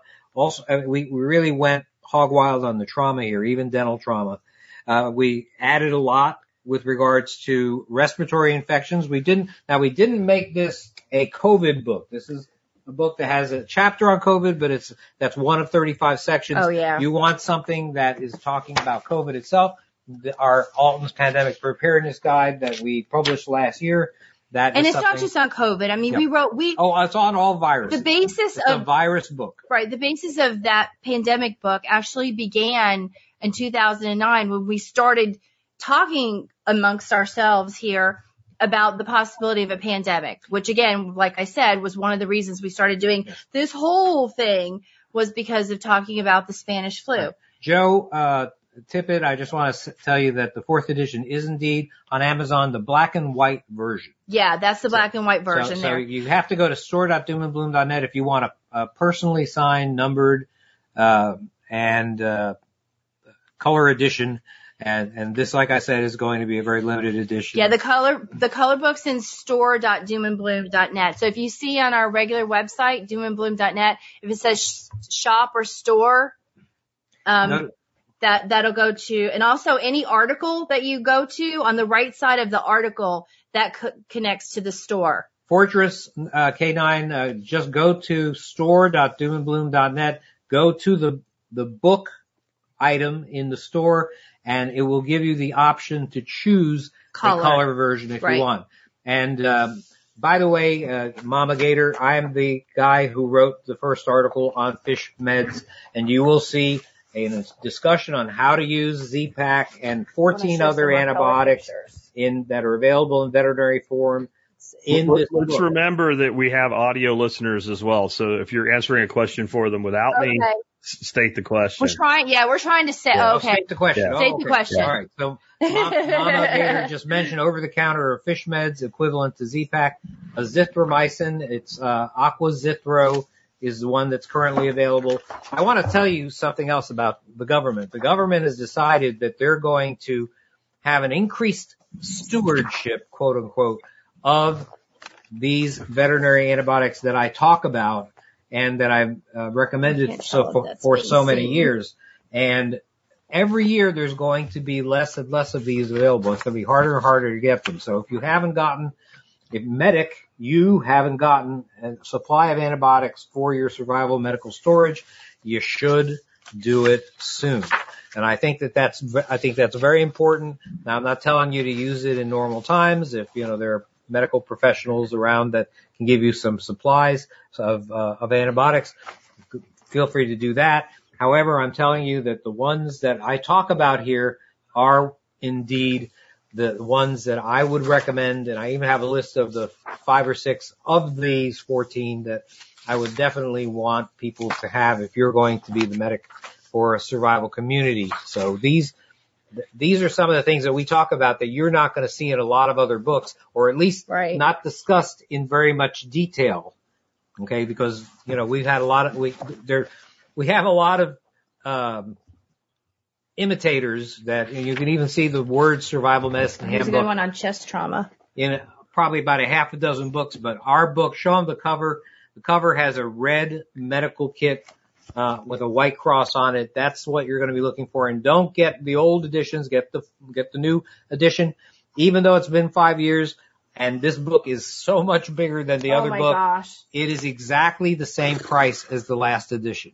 So we have not raised the price at all. I don't know if this is an inside joke that I'm not aware of, but Prepared Bear says, "Are you still staring at a can of chili with beans?" Do y'all know what that's about? Staring at that can of chili with beans. I think that there was a picture. Is that the picture? Is that what I'm holding in the picture that you? Oh yeah, okay, that's what that is. That's what that is. That was the image that I used for the thumbnail of today's video. Yeah, you could have picked a little more flattering image. If you had better images, I would have. I needed one big enough to act as a thumbnail, man. Y'all need better photographers. So if you guys that are on the live stream have a question for Amy and Bones, please put it in all caps. Please do not put your stuff in all caps unless it's actually a question, so that we can find them. And I got one for you until we get another question from the audience here. Yeah. Can you tell us a little bit about your medical kits as well? Because you do give my audience members a discount on your med kits. Yes. Those are discounts that on the higher end kits can pay for their membership easily for a year. What's special about your med kits compared to, the Stomp Medical Hospital kit on, cheaper than dirt or something like that? Okay. Before I say that, I just want to say to Carolina Man that I think that you'll find it on Amazon for $37. I mean, the color version is obviously more expensive as it's and it's also weighs edition. More too. It's limited. Oh, here's a cool picture. I love this. I fought with Joe to put this picture in there. Every bone in the body. a lot of anatomy and physiology pictures, because if you don't know what your parts are, how are you going to fix them, right? Yep, anatomy is a blueprint, and the operating manual is in here too. Believe me. So we even talk. Oh, one new thing. Every time I go through this, we actually teach. You know, a lot of medical books will teach you how to do a needle decompression of a collapsed lung. You know, stick a needle in there and let the air out so the lung can inflate. We tell you how to put together a chest tube drainage system that will actually keep the person alive for more than just an hour. And there's a graphic of how to set that up. Right. How it works. The needle decompression is just enough to get you to the hospital. We have a drainage to gravity so that you can keep that air out and allow that injury to heal. So we do that. We do rectal rehydration. You're not going to have a lot of IV fluids available. And there are other ways. And you know what? We went all the way back to World War I for this one. So we have an entire library of books from the 19th century or early 20th century that help us in terms of some of our strategies. So right. Jack has agreed to allow me to demonstrate the rectal rehydration next time we're in Fort Worth. Yeah. On him. Not happening. I made a graphic actually of that for rectal rehydration with the fluids and the tubing and the clamp. Yeah, so it shows you how to do it. And the person sideways and where the Foley goes in, how to blow it up. Anyway, that was fun making. So let's talk about the medical kits. Why are mine different? Well, mine are different because a doctor and a nurse practitioner designed them. We have been thinking specifically about off-grid supplies. My bags are not packed in China. They don't come pre-packed with every cheap version of every possible item you can get. And by the way, most, if not all, I never want to say all to anything or always, but I'd say 99.9% of your cat tourniquets that you guys find on Amazon for $2, guess what? They're horrible. And I wouldn't trust them on my dog if I had a dog, or my grandbabies because I have grandpuppies. So no, don't buy your tourniquets on Amazon or other cheap medical supply locations. If they don't cost you about $30, it's probably not real. I get mine from the only distributor in this country for actual cat tourniquets, North American Rescue. I have accounts with all the big guys, the people who are the military supply companies who get the genuine items. I have had distributor and wholesale accounts with these people for at least 10 years. No knockoffs. No knockoffs. Brand names, good stuff. When you use it, it's going to work. And it costs money. Unfortunately, it's starting to cost more and more money because of the pandemic and shipping costs. So my kits grew out of the fact that we wrote the first book. We never had sold anything other than this book. I think we had one DVD we were selling from our presentations at the survival shows. And I said, a kit. That sounds like a lot of work. Now you have like 20. So I put one kit together, and it was the monster. It's the family kit was the first one. But I based that kit on what would we want to grab, because we have obviously thousands of medical supplies all across the house. What would we want to get if we had to say, pick up one medical kit and get out?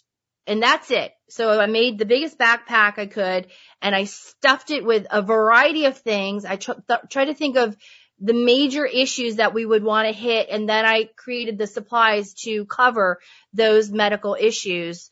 And that's how the bag was created. It had some dental stuff in it, and then people said, well, I have a lot of medical supplies, but I don't have a dental kit. So it started giving birth. My family kit gave birth to a dental kit. It gave birth to a delivery kit, a baby delivery kit, an OB kit. Eye trauma kit. I have an eye care trauma kit now. And I'm actually just sent my daughter who lives in Denver a couple weeks ago, just moved there, a people and pet kit, which nobody, I don't think, sells anywhere. And what I put were things in there that on a hike she might need. So for instance, I have a whistle. I have, a glow stick. I have matches in case she's stuck. But anyway, I have people and pet things for hiking. If you get lost, she can take care of the dog, and she can take care of herself and get found and take care of boo-boos. I'm also creating a dog backpack for hiking. I'm going to have a medium size and a large size So, one side of it, 2 detachable pouches. One side will have first aid and have a first aid patch. The other side will be convenient for food, water, whatever other supplies, extra leash, whatever you want to put in there. So 2 backpacks, and it will not be more than 10% of the dog's weight, because I know they can't carry very much. Okay, I have a couple of questions here. Kamikaze here. I assume there's a chapter on suturing. There's not only a chapter on suturing, but a chapter on stapling. Yes. Chapter on putting together with good glues, visuals. And all sorts of different I don't have the color version, ways to close wounds. But I am physically showing the pictures for how to suture and down here. And then the other side is the beginning of the stapling. The practice product that I think you should use, honestly, instead of just having a little rubbery type of item, that a template that allows you to put stitches in, I would prefer that you use actual physical stuff like pig's feet, things like that allow you to actually work on living tissue, or was once living tissue. And I think that that's something important. And let me just tell you, the best thing to do to practice is get a half circle sewing needle. Any kind of thread will do, and any kind of clamp. Any kind of, even pliers would work. It's the hand motions that you need to get used to. We sell the sutures, and we do sell suture kits for people that want them. The suture kit itself is sterile. We do not sell antibiotics on our site. We have one person who is an advertiser. We know him. He's the only person on my entire website, either websites, the store or the regular, that we allow to put up an ad. And that's because we trust him, and he has good customer service. Fishmox, Fishflex. Let me call the questions out for y'all, because y'all are just rolling through this stuff. I've got one up on the screen here from Donnie Boyles. It says, any advice for a nurse practitioner on how to navigate these COVID treatment restrictions? And when y'all are done, give a pause, and I'll bring up another question for you. See, it's difficult for us to give you that advice, because we, as long-term retired and old people, or I am old, she's very young. Thank you. Basically, we don't have to worry about issues losing a license. Okay, we carry active medical licenses, but if I lost my license tomorrow because of something I said, then they probably still would be calling me doc until I died. But your situation is more complex, and you have to decide really how much you're willing to buck the system. So I think now, I would just say one last thing. I know, but I'm the nurse practitioner. Okay, yes, but I would just say find like-minded people in your area that are also medical professionals and nurse practitioners, and because you as a sole individual don't have as much clout as if a group of nurse practitioners had concerns about the COVID restrictions. Okay, but what I think she's really talking about is writing a prescription and having it not filled by the pharmacist, and I do not have an answer for that. If the doctors are having trouble, the nurse practitioners are going to have even more trouble, because the pharmacists just love to screw with us. Oh, you're an allied professional, or you're a second-tier professional. They treat us like we're dirt under their feet. Meanwhile, we're much more educated than the pharmacists, by the way. I respect pharmacists, but we do have more education. But they don't respect you. So if you write a prescription for ivermectin or something else and they don't fill it, what are you going to do? So go to that FLCCC website, and if you have somebody who wants ivermectin, refer them to those doctors. They're putting themselves out. And they have sections for professionals. Right, is what I'm saying. You can go and refer people, is what we've done. We referred people to that group of doctors who've said, you know what, gosh darn it, I'm going to go out there and I'm going to do it, and I don't care what happens, and bless them for doing it. We're all lucky to have a group of people who are that brave. And, I mean, if we were practicing and we could see patients in an office, I have a feeling that you and I would be prescribing it, and we would do it as a team. And I would be berating these pharmacists when they called us up and said they weren't going to fill it. And we'd have, some words, but I can't physically see a patient, so I'm not prescribing it. But these people will. They've got telemedicine hooked up. They've figured out this system now. So refer the patients to them. You can stay out of trouble, especially a new nurse practitioner.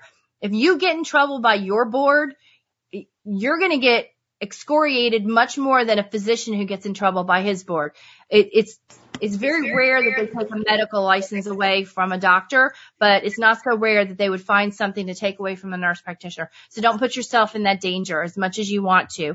And I think that the group idea is really powerful too, and find out the pharmacists that aren't retards, right? Yeah. There's probably pharmacists in your area. Okay, ivermectin, boom, done, right? So find out who they are and then refer that patient to that pharmacy, right? And if they have to pay out of pocket, it's freaking cheap. Don't worry about your insurance and folks like that. Like for something like this, like I don't know what a week's supply of ivermectin is, but I'm imagining it's probably less than most people's copay. So don't necessarily feel that y'all need to be married to that. Let's move on from there. From Todd Weller, we have thoughts on the upcoming Novavax vaccine. Do you think that may be safer or more effective or neither, or you just don't know? Because I've been answering that with, I don't know. I can't say for sure, but I will say this, that Novavax is being tried out in India on large numbers of people. And I would say keep an eye out on what those results show. And that's going to be there are a number of different, I think India Times, and there's a number, they're doing a lot of things. They use ivermectin there. They use all sorts of stuff there that we are scared to use. And I think that's just a company. Novavax is a company. Well, but the Novavax vaccine. I know, but which one? COVID? Well, I've had a lot of questions about their vaccine. It's going to be available to military personnel as well. I think even faster than the general public here. And people are asking me, if you had to pick one, because like they don't want to get thrown out. If you had to pick one, would you choose it? And I'm like, I don't know. My initial instinct was J&J was probably better than Moderna or Pfizer because at least it wasn't jacking with your RNA and your DNA.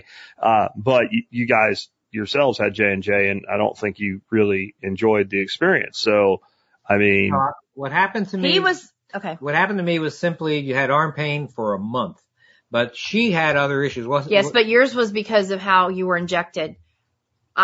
It has screwed me up, and I haven't told anybody this because I don't want anybody to get taken off their social media for, retweeting it or putting it on YouTube. But I've since 10 days after my vaccine on March 20th, I've had basically like an autoimmune disease. I mean, right now, I don't know if you guys can't see it, but my entire face is swollen on the left side of my face. I have hives down in here.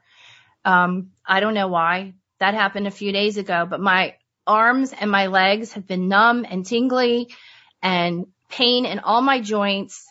I've had vertigo and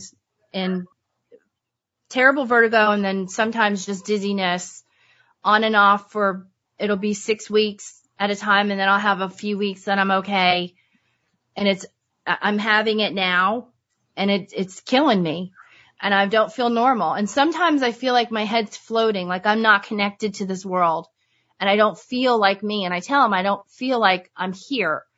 It's like being drunk, but you're not drunk. So like your head's sort of there, but you have to think about things like getting out of the car, like, oh, grab the door handle and push it open. And, oh, where are my keys? And I just set my coffee down, but where is it? You just feel weird. And then I feel okay. I've been taking Meclizine and Sudafed, and that helps for some reason.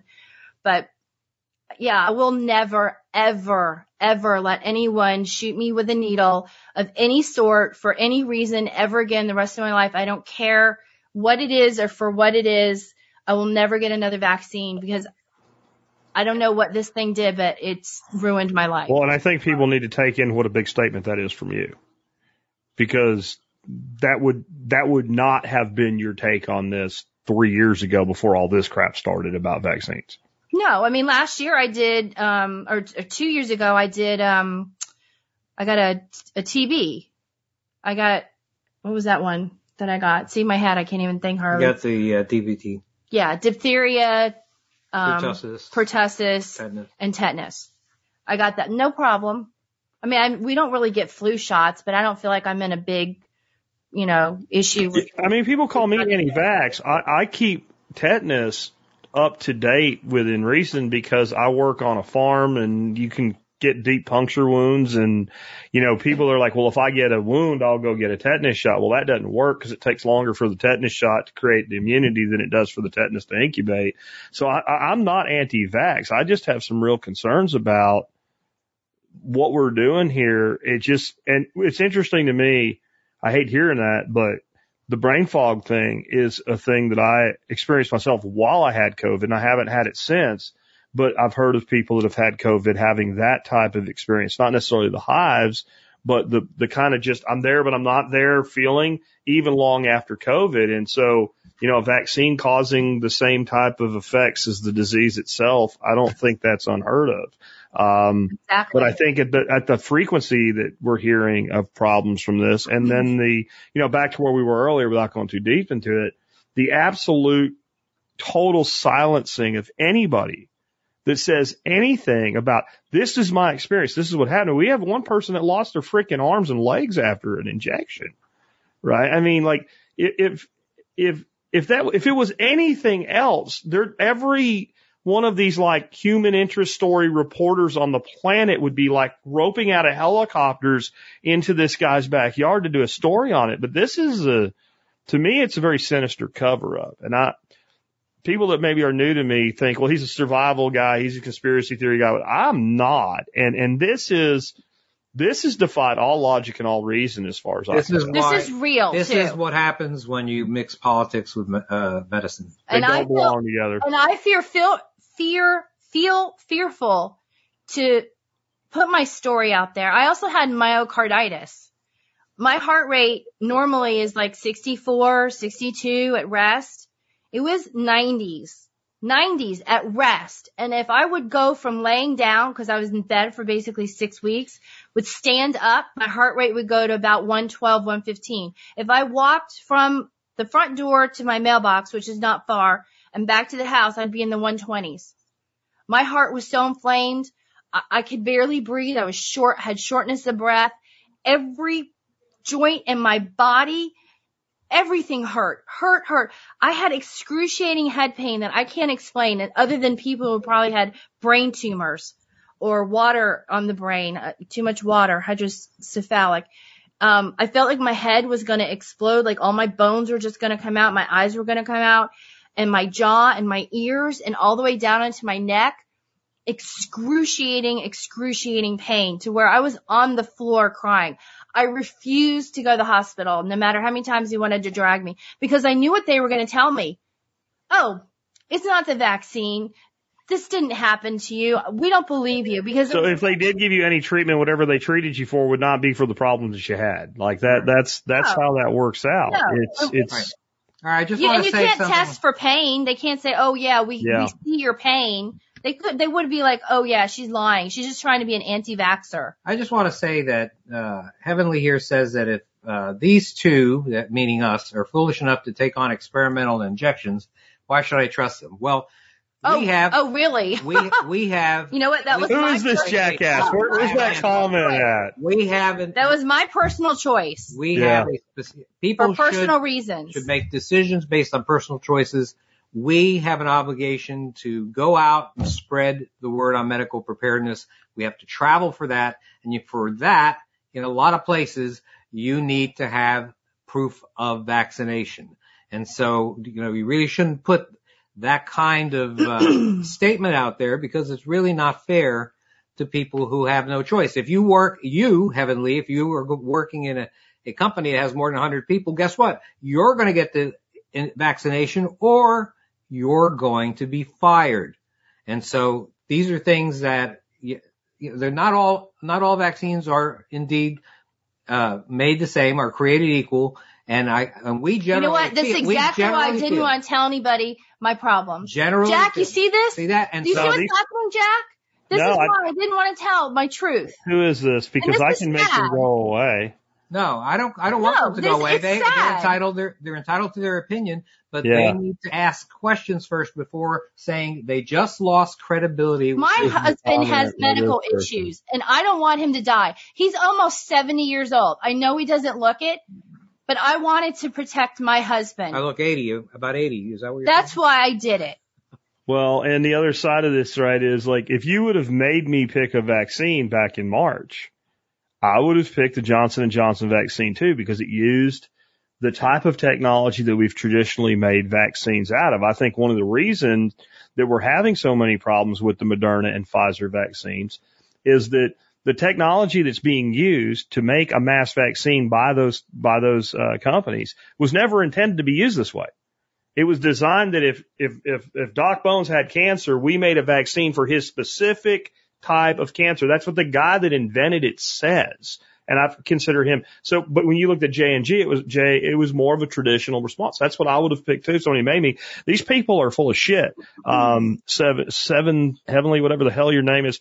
You have no idea. What if you need to travel internationally on airplanes? How are you going to do that if they won't let you do it? It's real easy to talk shit from behind the screen. I'll make you an offer. How about this, Seven Heavenly? How about you bring your ass right now in this conference room and talk to these people and talk to shit to them?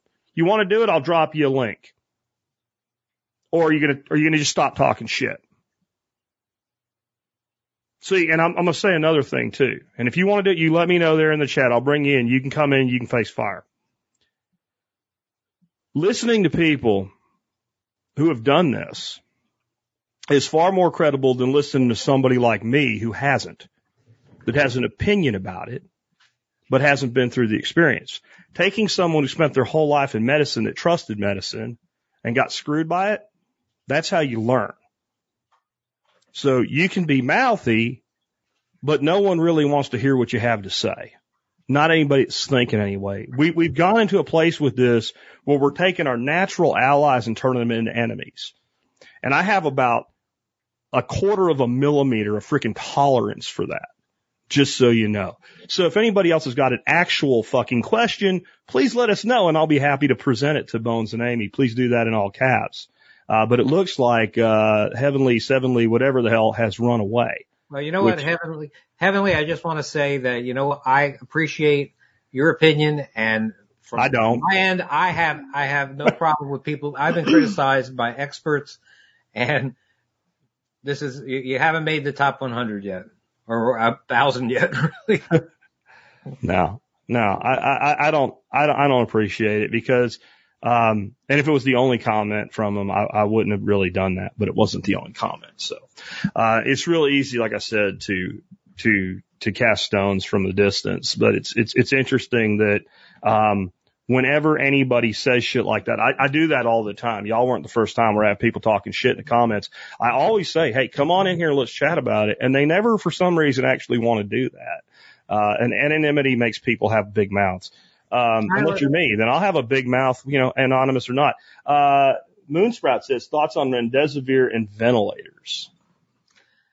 Well, they are right now indeed, remember that narrow protocol that I told you about? This is what is the approved route to go. And between you and I really feel that once you get put on a ventilator, basically you're on a clock. You spend a week on that ventilator and you're never going to be the same. You spend 2 weeks on that ventilator and you're not going to leave the hospital, I think. And I can tell you that from my father, who wound up with a stroke and ended up on a ventilator. And it doesn't always happen that way. I may be making a generalization, but with COVID, if you wind up on a ventilator, you are somebody who's really sick, and you are indeed have a good chance of not making it through. That's scary, I know, and indeed, these are things that are tough decisions believe me, I don't envy lung specialists having to make these kinds of decisions. I will say this, that people on COVID, they have when they get those lower oxygen levels, I think I've seen so many people, including my sister-in-law, with PO2s in the 80s or, way low where you're supposed to get a lot of help. And, she was able to avoid the ventilator, and we put her on high dose oxygen or high flow oxygen therapy. And that's what I would do. If I came here and I had an oxygen saturation I'm 85. I wouldn't want to be put on a ventilator. I'd want to be put on high flow oxygen therapy. And I think that makes the most sense. This is very much against the conventional medical wisdom, I have to say. Okay. So, but it also makes a lot of sense. We had doctors coming out very early on, saying that we were ventilating people to death and that they had never seen a disease that when it progresses like this, acts this way. And that we needed, his opinion was simply we needed to turn the pressure down and vent at a lower pressure. And he was silenced for saying that. This was an ER doctor treating people. I don't know what this is. We have one here from Ron. What is Doc Bone's opinion on Regen Cove? I don't know what that is. I think it's definitely an option. What's happening here? Oh, somehow you're echoing. I'm echoing. I'm sorry if I'm echoing, but I just want to say that that's a monoclonal antibody therapy. Okay. And I'm very much in favor of monoclonal antibodies. And just to show you how politics gets involved with medicine, Biden recently decreased Florida's allotment of, yeah, thanks. and a number of other red states' allotment of monoclonal antibodies, which are very, very useful in the treatment of especially the milder cases or the mild to moderate cases.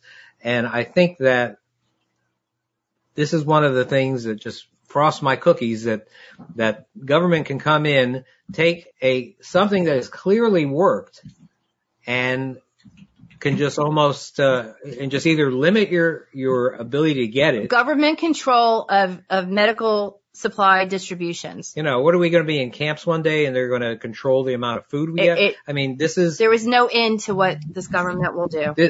I do not believe anymore there is any control over anything. They're going to do whatever they want. This is a slippery slope, guys. And anytime this happens, you have to fight it. And the way we can fight it is at the ballot box, but also you should always look, if you have an opinion on something that you think is going wrong, always let your congressman know. I mean, or your congresswoman know. I mean, these people, if they're bombarded with more and more letters saying, hey, or email saying, you know, hey, this is ridiculous, or this is unfair, you know, this is costing you some votes, you know, what are these politicians, on both parties' side, what's their goal? To get reelected, to remain in power. Right. And so, you know, you have to, if you're displeased with them, let them know you're displeased. Otherwise, they think that you're just a very happy, docile, constituency. And don't be docile. All right. Let's just do a couple more and then we need to retire. We've got over an hour and a half right now. Mama Gator, are there forms of hydroxychloroquine or a form other than in OTC meds? Like, I don't think the answer to that is yes. I think you either have hydroxychloroquine or you don't. There's no fish chloroquine that you could use for a human. No, there really isn't anything that I would recommend. There was like a fish tank cleaner that they had that somebody apparently, a couple took, and the husband died and the wife died. So I definitely don't think that that's a real option. Of course, there's chloroquine, and then there's hydroxychloroquine, and there's all sorts of different variations of this type of medicine. But hydroxychloroquine is the one that was originally considered to be of potential with regards to treatment for COVID. I now think that ivermectin is maybe better even. I agree. I'm finding a lot more science. Here I am with science again. Science that seems to point towards ivermectin as something that will eventually, regardless of what what the government thinks of it now, eventually they're going to be using this stuff. Yeah. Yeah. And I would also tell people that there's a website called myfreedoctor.com. And they prescribe all of this stuff like you guys were talking about with the other website, over the internet. They do a quick consult because the reality is these medications are not dangerous unless you're stupid. I mean, you can take a whole bottle of aspirin and kill yourself. And by the way, if you ever want to go out, a bottle of aspirin is not the way to do it. It's a really painful way to go. So like anything can kill you. You eat enough Flintstones vitamins, they can kill you, right? So, but taken, by the prescribed amounts, like these are incredibly safe medications. Hydroxychloroquine may be one of the the safest medications on the planet. I'd say it's safer than aspirin. It has, and the way this so-called science was done with it, like, you have a hypothesis. The hypothesis is that if you give a patient 400 milligrams of hydroxychloroquine a day for 5 days in a row in conjunction with zinc and zithromycin, that it helps prevent bad outcomes of COVID. So what do? You give the patient 1.2 grams or 1.8 grams in one study I saw, toxic level overdoses with no zinc. But eventually one group you throw the zithromycin in and then you say it doesn't work. Ignoring the ionophore action of the hydroxychloroquine is sickening. I wrote an article on this called The Missing Zinc. The Missing Zinc. Yeah, I remember that. And it's sickening. It's not science. Nothing about this is science. No. You're right. And I just want to say there are a couple of questions that we didn't get to. Should you buy a portable oxygen machine? If you have the wherewithal to afford one, I think it's a good idea. The oxygen concentrator. Shelf life on these things. People know me for years for writing about the truth about shelf life. Just, it's expiration dates. We have, shelf life and expiration dates. Please go to the website and read my, classic article, The Truth About Expiration Dates. Probably don't have time to really go through too much of it here. What about this one question we have here from you, I can't read his name. What are your thoughts on nebulizers and H2O2? I don't think that it's a big deal, in terms of making a big difference. I mean, it's like, you're talking about it, I guess, as, prevention, and I've seen people, say, well, I'm putting alcohol on my hands and I'm rubbing my nose with it, and I don't know that there's any studies whatsoever that show any data on whether either of those methods works or not. And I'm not sure we're going to see any kind of data like that. I don't think that it's going to be particularly dangerous, but I probably would stay away from hydrogen peroxide. I actually saw somebody on a TV show yesterday actually drink hydrogen peroxide. Do you remember that? I don't advise that. And he's still alive. Make you throw up. He's still alive. Oh, it will make you throw up. I have a long history with training dogs, and it's an old known thing that about 2 tablespoons of hydroxychloroquine down a dog will cause almost immediate regurgitation because when you are training dogs, sooner or later one finds a dead thing with maggots in it on the road and eats it, and you need to know how to do that. And that's what we used to use was hydrogen peroxide. And I saw a Brittany Spaniel one time vomit so hard he went over like a horse on a Western movie going over on its back. I don't advise drinking hydrogen peroxide. I really don't. No. Well, I mean, the thing about nebulizing too is if you go out and you're exposed to COVID, at what point has that already entered the cell? Like how quickly did that virus that you inhaled and how many viral particles did you inhale that are now entering other cells? So if you get some of them, let's say it does work on some of them, it only probably takes a few to get into a cell to start that manufacturing process. And then, okay, so maybe you had 100 and you killed 50 of them, but the other 50 are still multiplying. If you don't get every single one of them, if just one gets in there and you're eventually going to get sick or have some sort of symptoms, probably. And I think one thing we really need to temper, in my opinion, is that the risk is really low of the damn thing in the first place. So it's good to know these ways that you can boost your immune system, treat it if you get it, help to prevent it. I believe that HCQ along with zinc is probably a good prophylactic. I believe ivermectin is probably, based on the stuff I've read, 2 bones, a better prophylactic and a better treatment. But I wouldn't go start shooting horse paste down my throat if that's the only form of it I can get, right? Like, I don't think we need to be taking these incredibly heroic methods and trying all kinds of weird things. I've heard a lot of mythology when this first started. People were talking about, well, just keep a water bottle and take a drink of water every 15 minutes. And if it gets in your mouth, it'll wash it. It's like, whoever's giving you that advice knows less about medicine than me. And that's a pretty low threshold. we don't need to be freaking out about this. I mean, keep in mind, we've been dealing with this for almost 2 years now. I know. And we're still at a point where it's like 99.97% of people who have gotten it that we know about have survived it. And it's more like 99.0 have survived it without any real problems. And we know that number's low. Bones, you and I have talked about this. Way low. We do Really? not know what the true infection rate is, but we do know it is much bigger than the number they're giving us. I'd say it's 10x, but if that's the case at this point, literally everybody in Texas has had it. So I don't know if it's 10x, but that's my gut. Is it somewhere 10x. in the neighborhood across the country about a 10x of the reported number? Yeah, we totally. And that means believe our that. natural immunity is building. And like, we just had like this Delta wave in freaking Texas, and like you saw the hospitalizations just shoot way up, and now it's just cratering off the other side. This kind of shit's happening to humanity over and over again. And as you guys said earlier, this is not the worst example. Like, we don't need to be running in fear from this. No.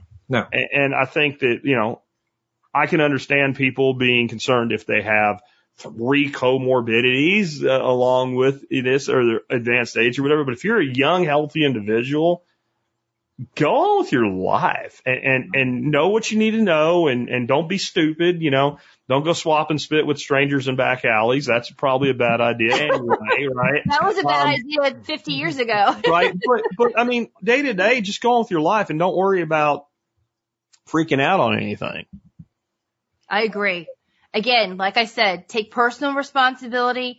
If you've got a lot of health issues that you're at risk and there's lists of who's at risk, then watch yourself. If you're not, we need to move on with our lives. We need to get our kids back in school. We need to get these masks off of everybody on airplanes and on buses and forcing everyone in the hospital to get vaccinated. It's a personal choice. We need to just move on. Can you imagine if they said everyone has to get a flu shot tomorrow? Yeah. And so Biden says we have to have a vaccination rate of 97 to 98% before he'll allow us to go back to normal. I think the biggest thing people can do for themselves now, as long as you're not stupid and bringing your crap with you, move to Florida, move to Texas, move to some place. If you live in these other crazy states, right, move to one of these states that's not crazy as long as you're not crazy. Come on down here and reinforce these states so that we can continue to push back, because I believe, honestly, we're heading for something along the line of a coalition of states that are going to push back against the federal government. I believe that we're being put into a position where that's going to be the only thing that we can do. And the only thing that's prevented it up till now, in my opinion, is the federal government's been pretty kid glove. They talk a lot of shit about what they're going to do in states that aren't doing it, but they don't actually do anything. I honestly think if you try to push this crap in Texas, South Dakota, Florida, some of the other red states right now, you're going to get pushed back. And like this talk about an insurrection, we're not going to dig into that. But if you don't see an insurrection, you ain't seen a damn insurrection yet.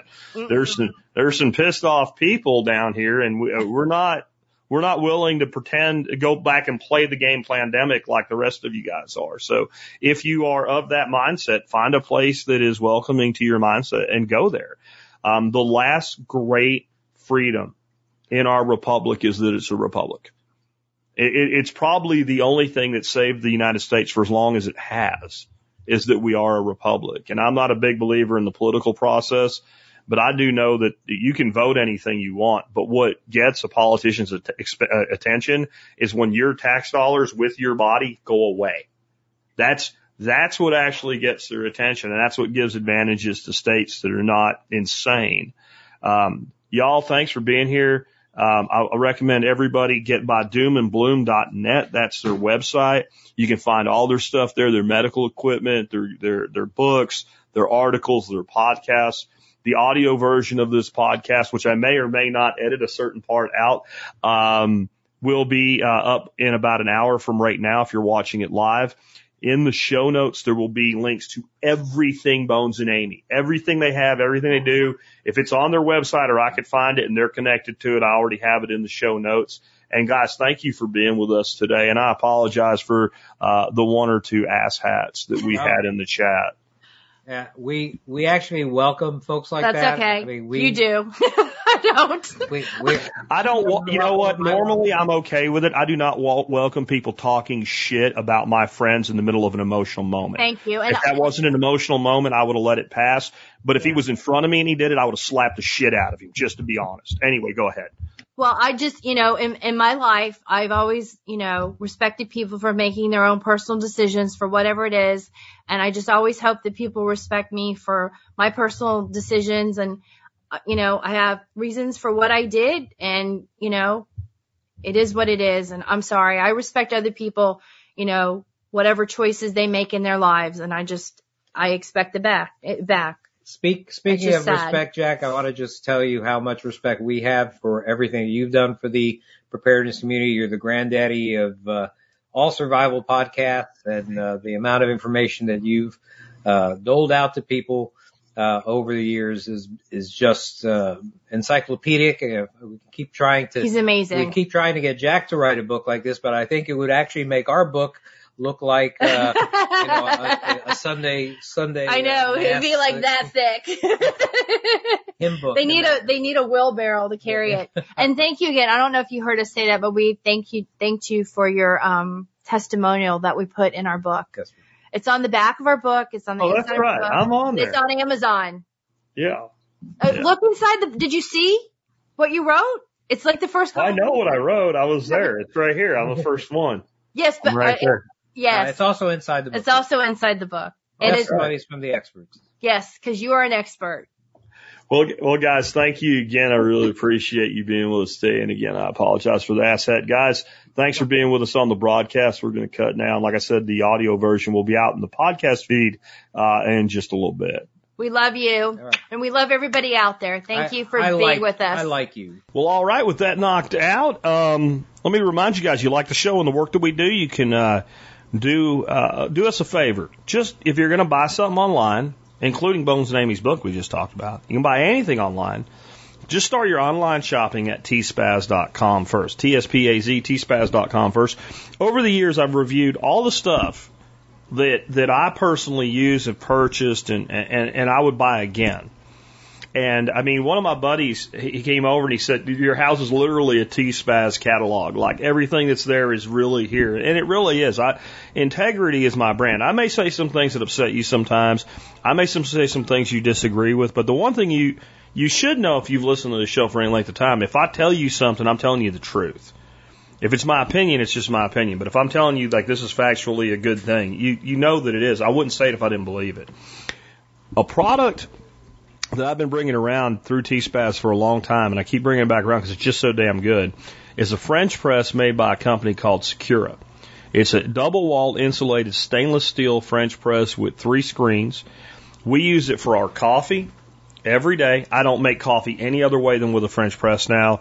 My favorite coffees, of course, are Mai Tai, Food Forest Farms, and Hollow Roast. It's always made with a French press. And I think if you start making your coffee with a French press, you'll see why I don't go back and do anything else with it. I make my herbal teas with it. I make infusions for my meads. When I'm making like an herbal mead, I'll make a double strength herbal infusion and use that in my mead making. Like it is just really, it's a multitasker. The other day I was drinking Bloody Marys doing a live stream, and even though I didn't need the French press part of it at all, since it was insulated, I threw some ice cubes in it, put the extra Bloody Mary, and it used it like a carafe, and just didn't put the plunger down. It's that good. Check it out again. It's made by a company called Secura, Secura. Long ago, I had a different French press that I recommend, made by Brevel. When I found this one, I realized this was the one. The way we found it, Dorothy loves our coffee from our French press so much. When we travel, she doesn't want to use the little Keurigs in the hotel rooms, and so we didn't want to bring the Brevel because the carafe is made out of glass. And we found this, and we bought one, and the next thing we did was buy 2 more of them. We have 2 of the big 50 ounces, one of the standard size ones. We use them when company comes over, etc. They're fantastic. Check them out. But nothing that you buy won't help us out if you start your online shopping at tspaz.com, that is. And remember also, I don't push you as much as I should, but MSB, man, if you guys become MSB members, you use the discounts, it pays for itself. You get discounts on lots of great stuff, including the medical kits at bonesandamysdoomandbloom.net. With that, let's go to our song of the day today. Remember, we are trying to guess Jack's Pandora channel that he's pulling music from this week. So, today's song is All For You by Sister Hazel. And yesterday's song was Slide by the Goo Goo Dolls. And as I said yesterday, I gave you a pretty big hint. The person that this channel is based on is known as an individual artist, but his name and something else could actually be a band too. All right, so you've got Slide by the Goo Goo Dolls. You got All For You by Sister Hazel. Tomorrow I'll give you another song of the day. And then Friday in the new Outback with Jack series, we'll tell you who the channel's based on. And Friday's show notes will have where you can clone my Pandora channel if you want to. I've had one person say that my taste in music sucks since I started this. And, well, you get to talk to him tonight if you come on Unloose the Goose. We have an Unloose the Goose episode tonight called Cutting Through the Noise. We're going to have one of our special guests out of the audience. He's been on the show as well, John Dowie. So John Dowie says my taste in music sucks, and he wants to set up a week of punk music or something. Screaming is not music, I'm sorry. Anyway, with that, Ben Jack Spirko with another edition of the Survival Podcast. Finally I figured out what it took a long, long time. Now there's a turnabout, maybe cause I'm trying. There's been time, I'm so confused, all my road to leave you. I just can't turn and walk away. It's hard to say what it is I see in you. Wonder if I'll always be with you. Words can't say it, I can't do enough to prove it's all for you. I thought I'd seen it all, 'cause it's been a long, long time. Oh, but then we'll trip and fall, wondering if I'm alive. There's been time, I'm so confused, all my road to leave you. Just can't turn and walk away.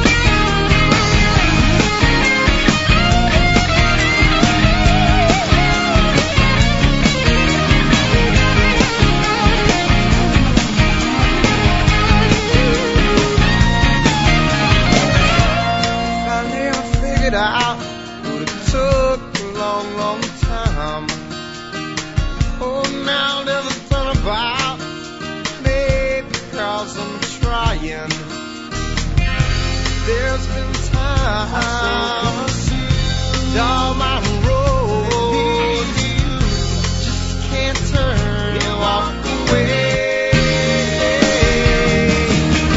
Hard to say what it is I see in you. Wonder if I'll always